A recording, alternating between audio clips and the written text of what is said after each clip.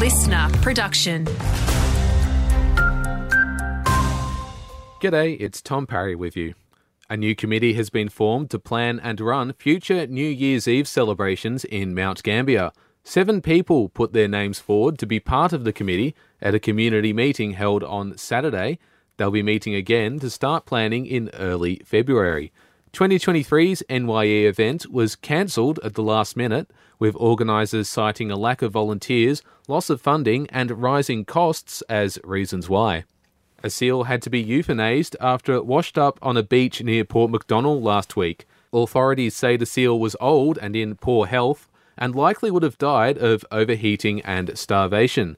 They also stressed that the event is not linked to a mass fish kill that occurred on 8 Mile Creek Beach.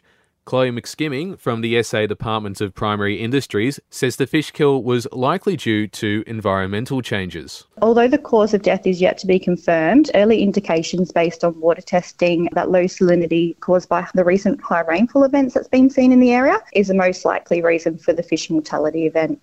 Another surge in COVID cases in SA has prompted a new warning from doctors. They're asking us not to go back to work if we're sick and to stay home and isolate. The state's AMA president, Dr. John Williams, says it's best to do a RAT to confirm if it's COVID, as you now need a GP referral to get a PCR test. We are a bit concerned because this does put increased pressure on general practice. We know that people are having trouble getting appointments, and we'd love to see the federal government support general practice better. In basketball, the Mount Gambier Pioneers have announced a new signing in Vincent Monaghan. In a statement, coach Richard Hill says the 24-year-old will fit into the group perfectly, being an excellent shooter and a physical, versatile defender. Last season saw Monaghan playing for the Frankston Blues, where he scored 52 points across 10 games.